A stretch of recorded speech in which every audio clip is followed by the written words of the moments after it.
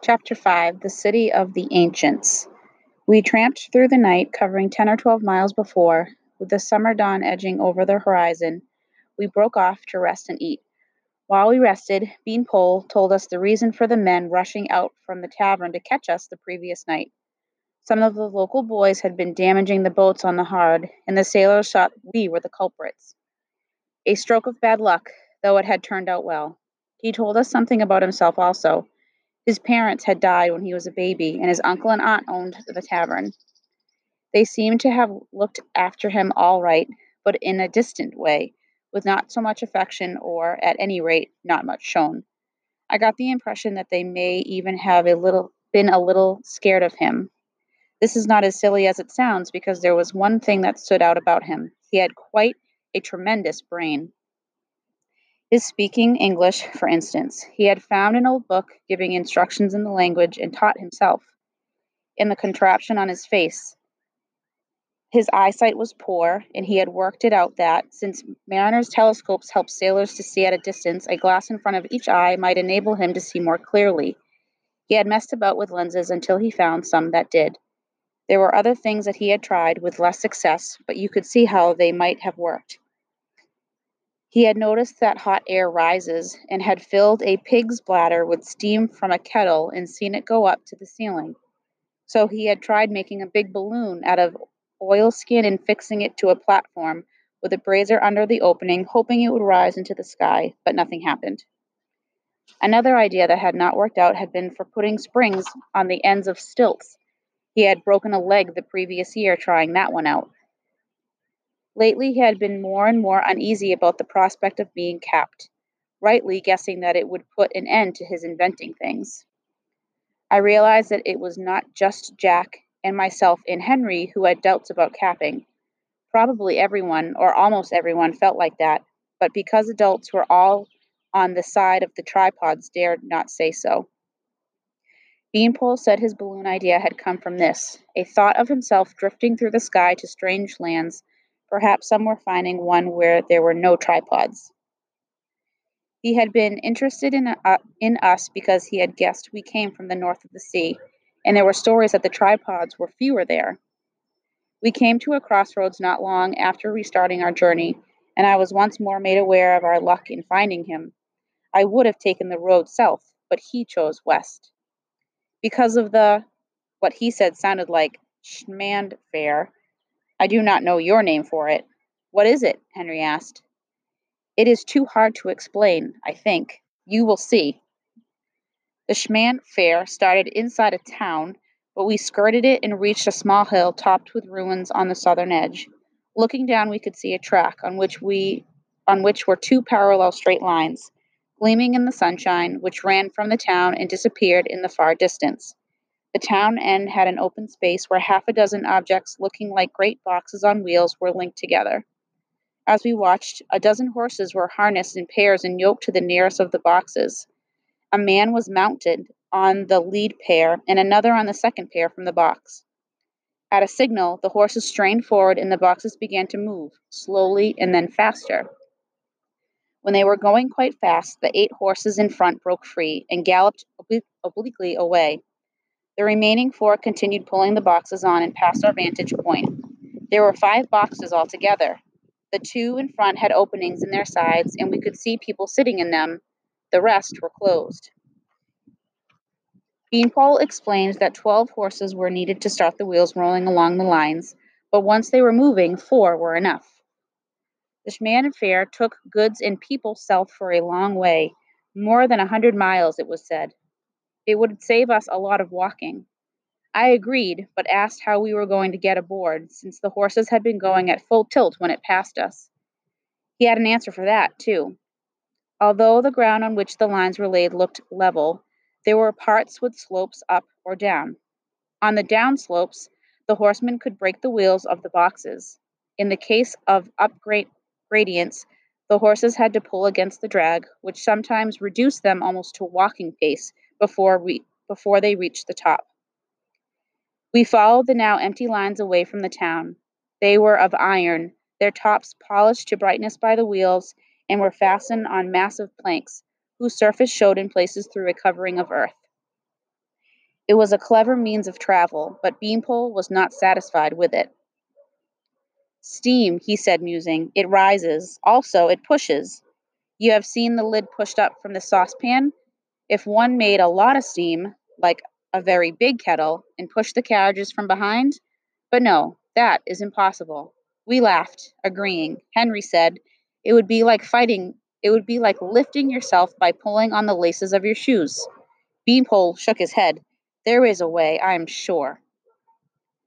Finding the best place for getting on the Schmad fair proved easier than I had expected.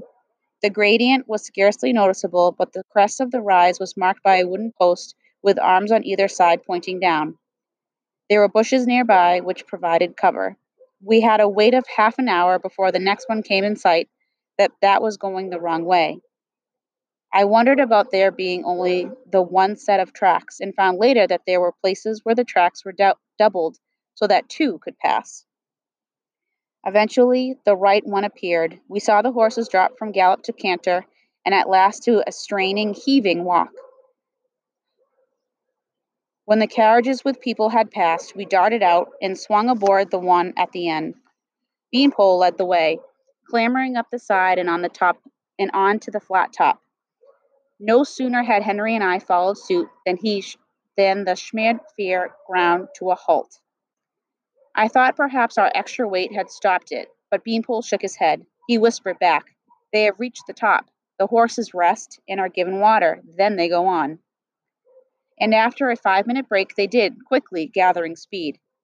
There was a bar along the top to hold, and the motion was not unpleasant, better than traveling in a carriage on an ordinary road where one hit boulders and potholes all the time. Henry and I looked out at the landscape as it flashed past. Beanpole stared at the sky. I suspected he was still pondering his idea of using steam instead of horses. It was a pity, I thought, that with so many ideas in his head, he could not learn to tell the difference between sensible and ridiculous ones. From time to time, there were halts in villages, and people got on and off, and goods were loaded and unloaded. We lay flat and kept silent, hoping no one would come up on top. Once a large millstone was unloaded with a lot of panting and cursing from directly beneath us, and I recalled what difficulty my father had found in getting a new millstone up to Wharton. There was a raised bank not far from the village, which ran straight for miles, and it occurred to me that Schmardfear could be built along that, or perhaps it had been built long ago before the tripods. The thought, like so many others recently, were startling. Twice we saw tripods in the distance. It struck me that, being more numerous in this country, they must do a great deal of damage to crops. Not only crops, Beanpole said. Animals were often killed by the great metal feet, and people, too, if they were not quick enough to get out of the way. This, like everything else, was taken for granted, but no longer by us. Having started asking questions, each doubt set loose a score of others. Toward evening, during a halt to refresh the horses, we saw a town in the distance. It looked bigger than the town from which the Schmont Fair had started, and Beanpole thought it might be the place where it ended. It seemed a good opportunity to take our leave, and we did so when the horses began to move again to the cities of the horsemen. We slipped off the Schmont Fair, gathered speed, and watched the carriages roll away. We had been traveling almost continuously southwest, a distance of anything from 50 to 100 miles. Less than 100, though, or we ought to have seen what was shown as a landmark on the map, the ruins of one of the great cities of the ancients. The thing to do, we agreed, was head south. We traveled on while the light held. It was warm still, but clouds had come up. We looked for shelter before darkness halted us, but could find nothing, and settled at last for a dry ditch. Fortunately, it did not rain during the night. In the morning, clouds still threatened, but no more than that, and we had a snack of bread and cheese and continued on our way. We went up a rise beside a wood which would offer cover if there were a risk of being seen. Henry reached the top first and stood there, stock still and staring ahead. I quickened my step, anxious to see what he was gazing at. When I reached him, I, too, stopped in wonder. It was the ruins of the great city, which lay ahead of us a mile or two distant. I had never seen anything remotely like it before. It stretched for miles, rising in hills and valleys. The forest had invaded it. There was the tossing green of trees everywhere, but everywhere also were the gray and white and yellow bones of buildings. The trees followed lines among them like veins in some monstrous creature. We stood in silence until Beanpole murmured, "My people built that." Henry said, "How many live there, do you think? Thousands? Hundreds of thousands? A million?" I said, "We shall have to go a long way around. I can see no end." "Around?" Beanpole asked, "but why? Why not through?" I remembered Jack and his story of the huge ship in the harbor of the great city south of Winchester. It had not occurred to either of us that he might have done more than gaze from a distance. No one ever approached the great cities. But that was the way of thinking that came from the tripods and the caps. Beanpole's suggestion was frightening and then exciting.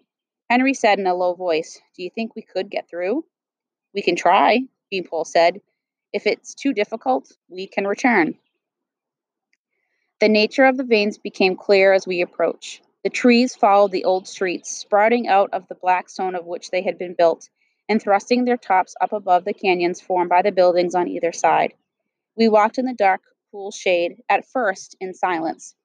I didn't know about the others, but I needed all the courage I could summon up. Birds sang above our heads, emphasizing the quietness and gloom of the depths through which we made our way. Only gradually did we start taking an interest in our surroundings and talking, at the beginning in whispers, and then more naturally. There were strange things to be seen. Signs of death, of course, the white gleam of bone that had been once born flesh. We had expected that, but one of the first skeletons we saw was slumped inside a rusted oblong, humped in the middle, which rested on metal wheels rimmed with a hard black substance. There were other similar contraptions, and Beanpole stopped by one and peered inside. He said, "Places for men to sit, and wheels, so a carriage of some nature." Henry said, "It can't be. There's nowhere to harness the horse, unless the shafts rusted away." "No," Beanpole said, "they are all the same. Look."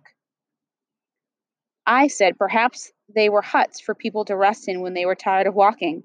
"With wheels?" Beanpole asked. "No, they were carriages without horses, I am sure."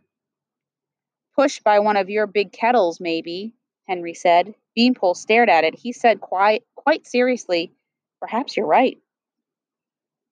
Some of the buildings had fallen down from age and weathering, and in places many, whole rows sometimes, had been flattened, crushed, it seemed, by a hammer from the sky. But a great number were more or less intact, and eventually we ventured inside one. It had been a shop, plainly, but of enormous size. There were tins everywhere, some still piled on shelves, but most of them scattered on the floor. I picked one up. It had paper around it with a faded picture of plums. Other tins had pictures, too: fruit, vegetables, bowls of soup. They had held food. It was reasonable enough with so many people living together and no land to till. Food would have had to be brought to them in containers, just as my mother bottled things in summer for winter use. The tins had rusted in some places right through, showing a dried up, indistinguishable mess inside. There were thousands of shops, and we looked in many of them. Their contents amazed us. Great bolts of mildewed cloth, still showing weird colors and patterns, row on row of crumbling cardboard boxes full of rotting leather shoes, musical instruments, a few familiar but most incredibly weird figures of women, made from a strange hard substance, clothed in the tattered remnants of dresses, and a place full of bottles, which Beanpole told us was wine. He broke the top off one, and we tasted it, but pulled faces at the sourness. It had gone bad long ago. We picked up some things and took them with us: a knife, a small axe with an edge that was rusted but could be sharpened, a kind of flask made of translucent blue material, very light in weight, which would carry water better than the flasks Henry and I had got from Captain Curtis, candles, and things like that.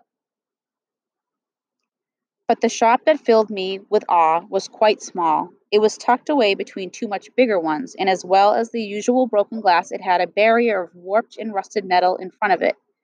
When I looked in, it was like Aladdin's cave. There were gold rings, set with diamonds and other stones, brooches, necklaces, bangles, and perhaps a score of watches. I picked one out. It was gold, too, and had a heavy gold bracelet, which expanded when I put my fingers inside and stretched them, so that it would be made large enough to go over your hand when then lie snug on your wrist, or on a thicker wrist than mine. It was loose when I put it on, so I pushed it higher up on my arm. It would not go if of course, but it was a watch. The other two were exploring on the other side of the street. I thought of calling them and then decided against it. It was not just that I did not want them to have a watch like mine, though that was part of it. There was also the memory of my struggle with Henry over my father's watch, when Jack had helped me to get it off him. And this, I think, was sparked by something less definite, a feeling of discontent.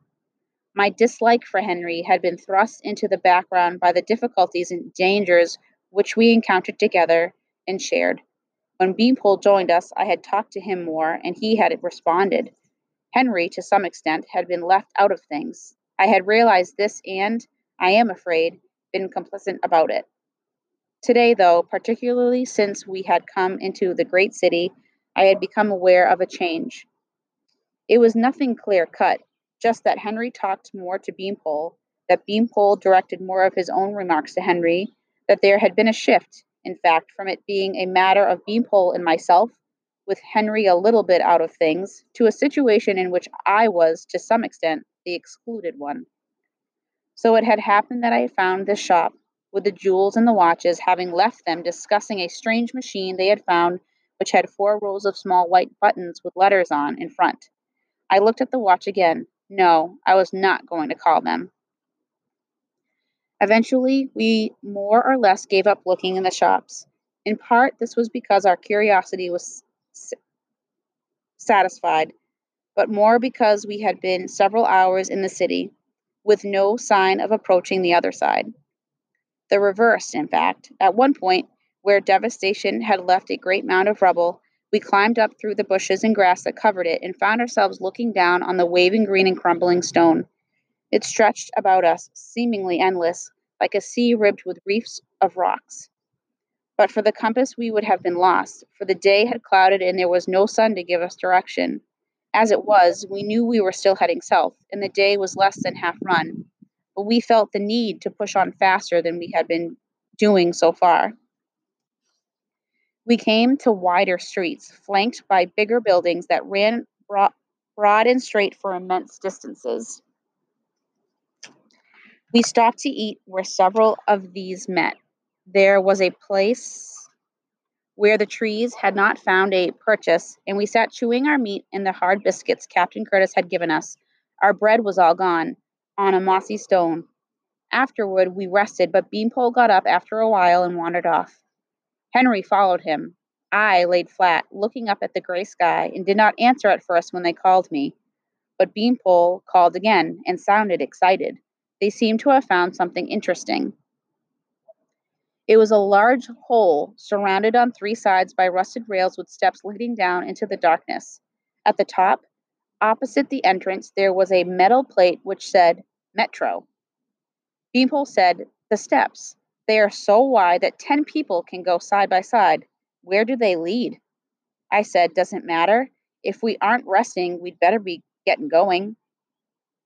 "If I could see," Beanpole said, "why was such a thing built? So great a tunnel."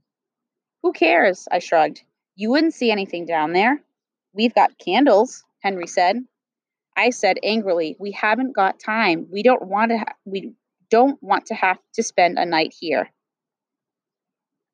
They ignored me. Henry said to Beanpole, "We could go a bit of the way down and see what there is." Beanpole nodded. I said, "This is stupid." Henry said, "You don't need to come if you don't want to. You can stay here and rest." He said it indifferently, already rummaging in his pack for candles. They would have to be lit, and I was the only one with a tinderbox. But they were determined, I realized, and I might as well give in with a good grace so I could manage. I said, "I'll come with you. I still think it's pointless, though." The stairs descended first into a cavern, which we explored as well as the meager lights of the candles permitted. Being less subject to the elements, things had deteriorated less here than in the world above. There were queer machines showing patches of rust but otherwise undamaged, and a kind of hut with glass in the windows intact. And there were tunnels leading off the cavern, some, like the one which we had entered, with stairs going up, others leading still farther down. Beanpole was all for exploring one of these and got his way for want of opposition. The steps went a very long way, and at the bottom there was another small tunnel going to the right. Whatever slight interest I had was gone by now. All I wanted was to get back up into the daylight.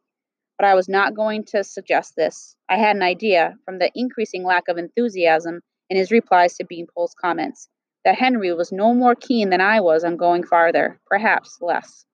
I reckoned I could leave it to him to call a halt before Beanpole went too far.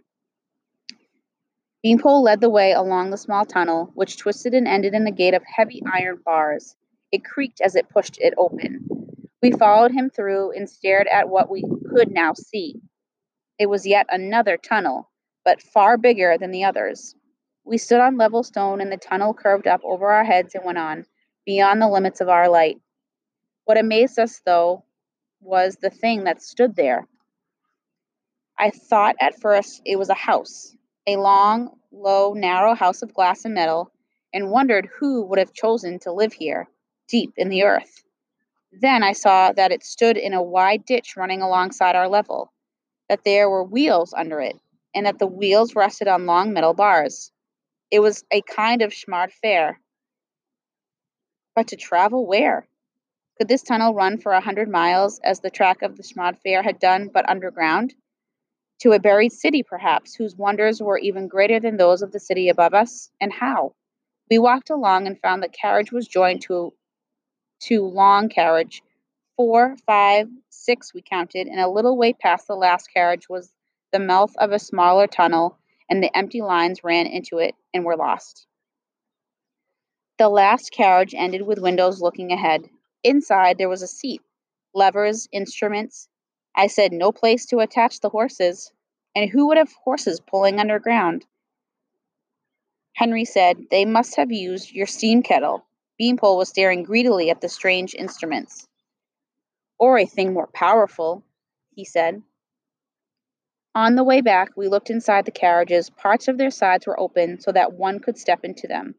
There were seats, but a clutter of other things as well, including heaps of tins of food, such as we had found in the shops, but unrusted.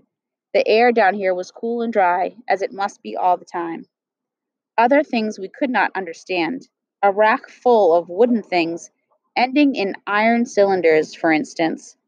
They had small half hoops of iron on one side with a little iron finger inside. The finger moved when you pressed it, but nothing happened. So they carried goods, Beanpole said, and people, since there are seats. Henry said, "What are these?" It was a wooden box full of what looked like large metal eggs, as big as goose eggs. He picked one out and showed it to Beanpole. It was made of iron, its surface grooved into squares, and there was a ring at one end. Henry pulled it, and it came away. Beanpole said, "Can I look?" Henry handed the egg to him, but clumsily. It fell before Beanpole could grasp it, dropped to the floor and rolled. It went over the edge of the floor and dropped into the ditch beneath. Henry was going after it, but Beanpole caught his arm. "Leave it. There are others." He was bending down toward the box when it happened. There was a tremendous bang under our feet, and the great steel carriage shuddered with the violence of it. I had to clutch an upright pillar to prevent myself being thrown to the ground.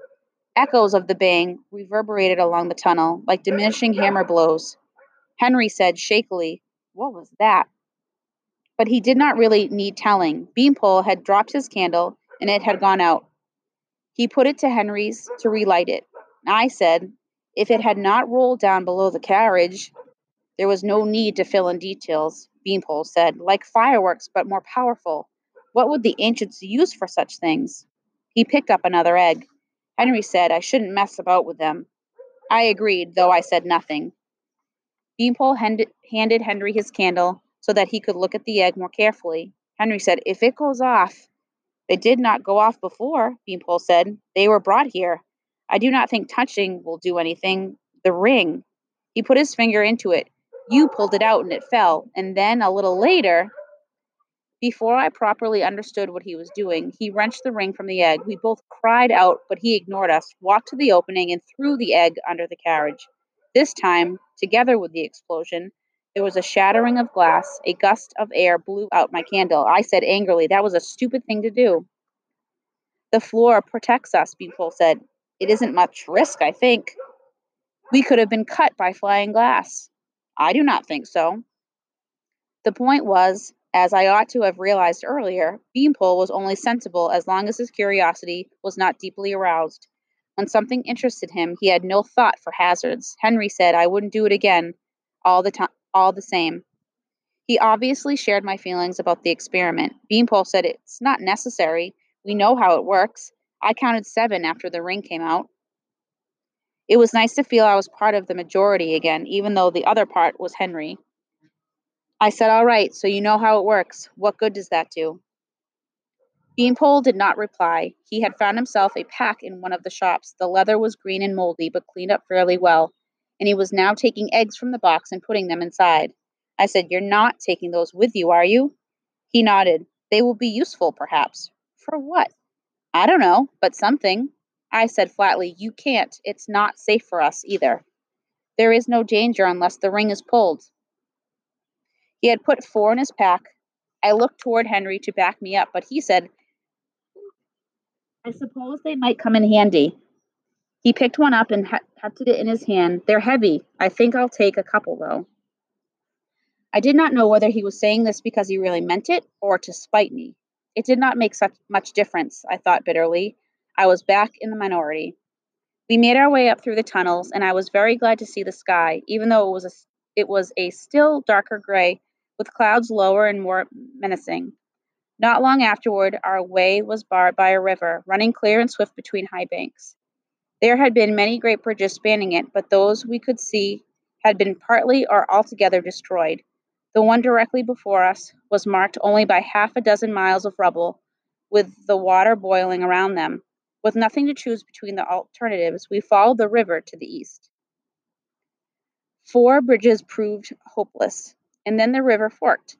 It seemed to me that this meant that, if we continued toward the east, we should have to find bridges intact over both branches, doubling the difficulty, and that our best course was to go back and try in the opposite direction. But Henry was opposed to turning back, and Beanpole supported him. There was nothing I could do but tag along resentfully. My resentment was not diminished by the fact that the very next bridge was intact enough to cross, though the parapet had completely gone at one side, and in the middle the bridge itself had a hole bitten out of the edge which we had to skirt warily. On the far side there were relatively few trees, and the buildings were massive. Then we came to an open space and saw at the end of it a building which, even in ruins, had a magnificence that compelled the eye. There had been twin towers in front, but one of these had been sliced down the side.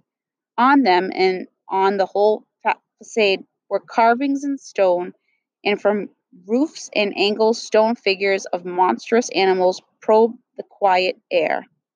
It was a cathedral, I guessed, and it looked bigger even than the great cathedral in Winchester, which I had always believed was the biggest building in the world. The huge wooden door stood open, tilted on its hinges and rotting.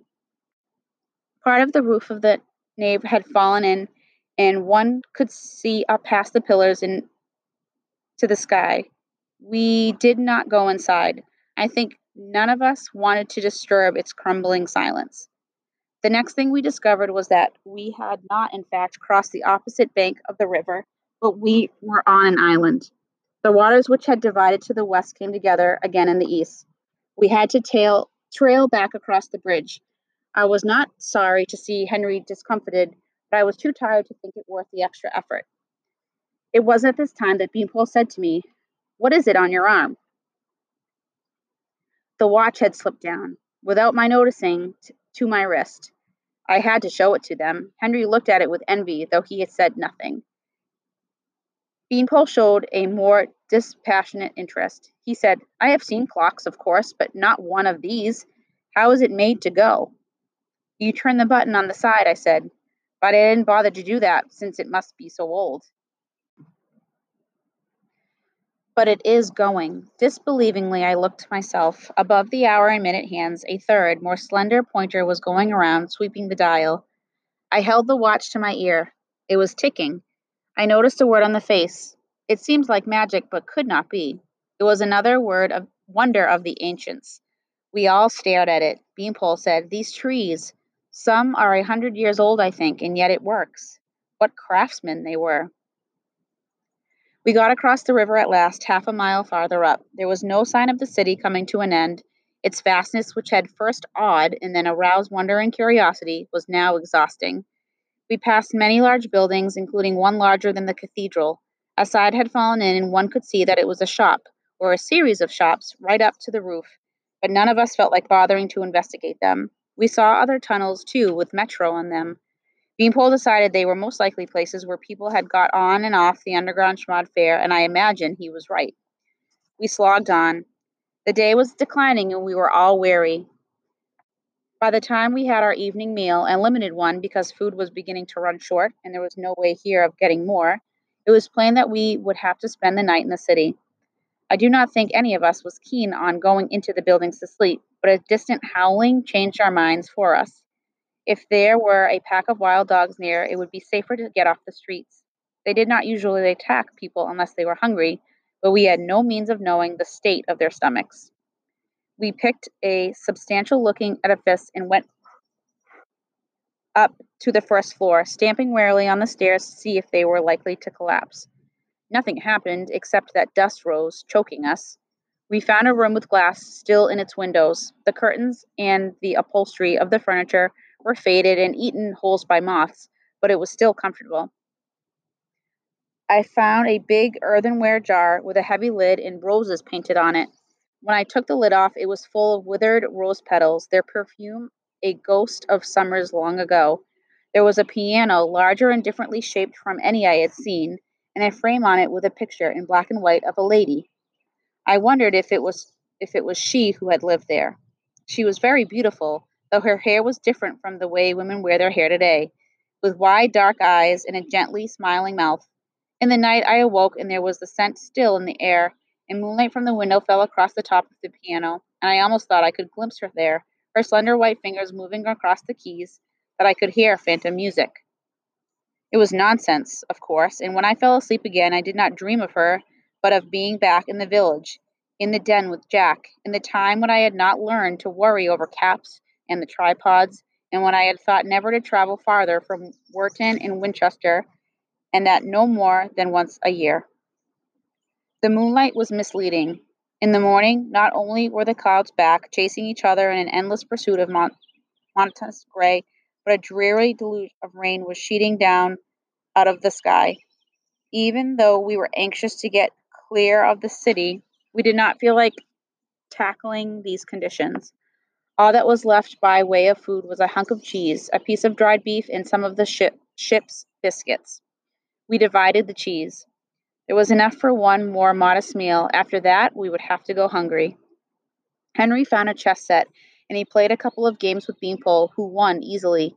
I then challenged him and was also beaten. Finally, I played against Henry. I expected to beat him because I thought I had done better against Beanpole, but I lost in about 20 moves.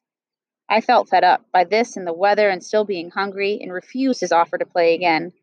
I went and stood by one of the windows and was glad to note that the sky was clearing and the gray turning into patches into a luminous yellow. Within a quarter of an hour, the rain had stopped and we could go on. The avenues through which we traveled were gloomy at first, the surface puddled with water, or where trees had split it, of sodden earth, the general wetness continually augmented by drips from the branches above.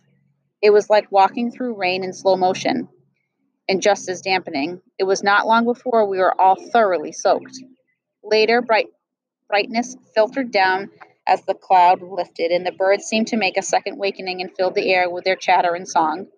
Drops still fell, but more rarely, and in bare patches where the trees had not got a footing. The sun laid strokes of heat across us. Beanpole and Henry talked more, and more cheerfully. My own spirits did not revive as thoroughly.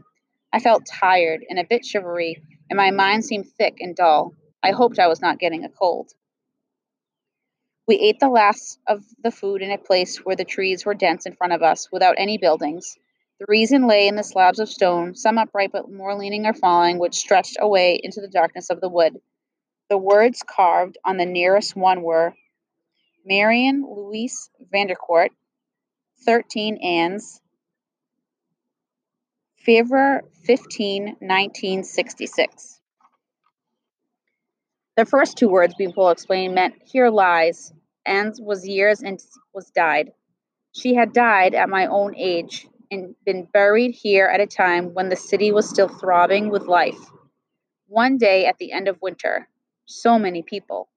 The wood stretched out, laced with stones of the dead across an area in which my village could have been set down several times over. It was late afternoon when we came at last to the southern edge of the city. The transformation was sudden. We pushed for about 100 yards through a stretch of where the trees were thick, the buildings few and completely in ruins, and emerged into a cornfield, waving green spears in the slanting sunlight. It was a relief to be in the open again, in cultivated land. With that came awareness that we needed to resume habits of caution. There was a horse plowing several fields away, and in the distance 2 tripods stalked the horizon. Clouds came up again as we traveled south. We found a field of early potatoes, but could find no wood dry enough to start a fire to cook them.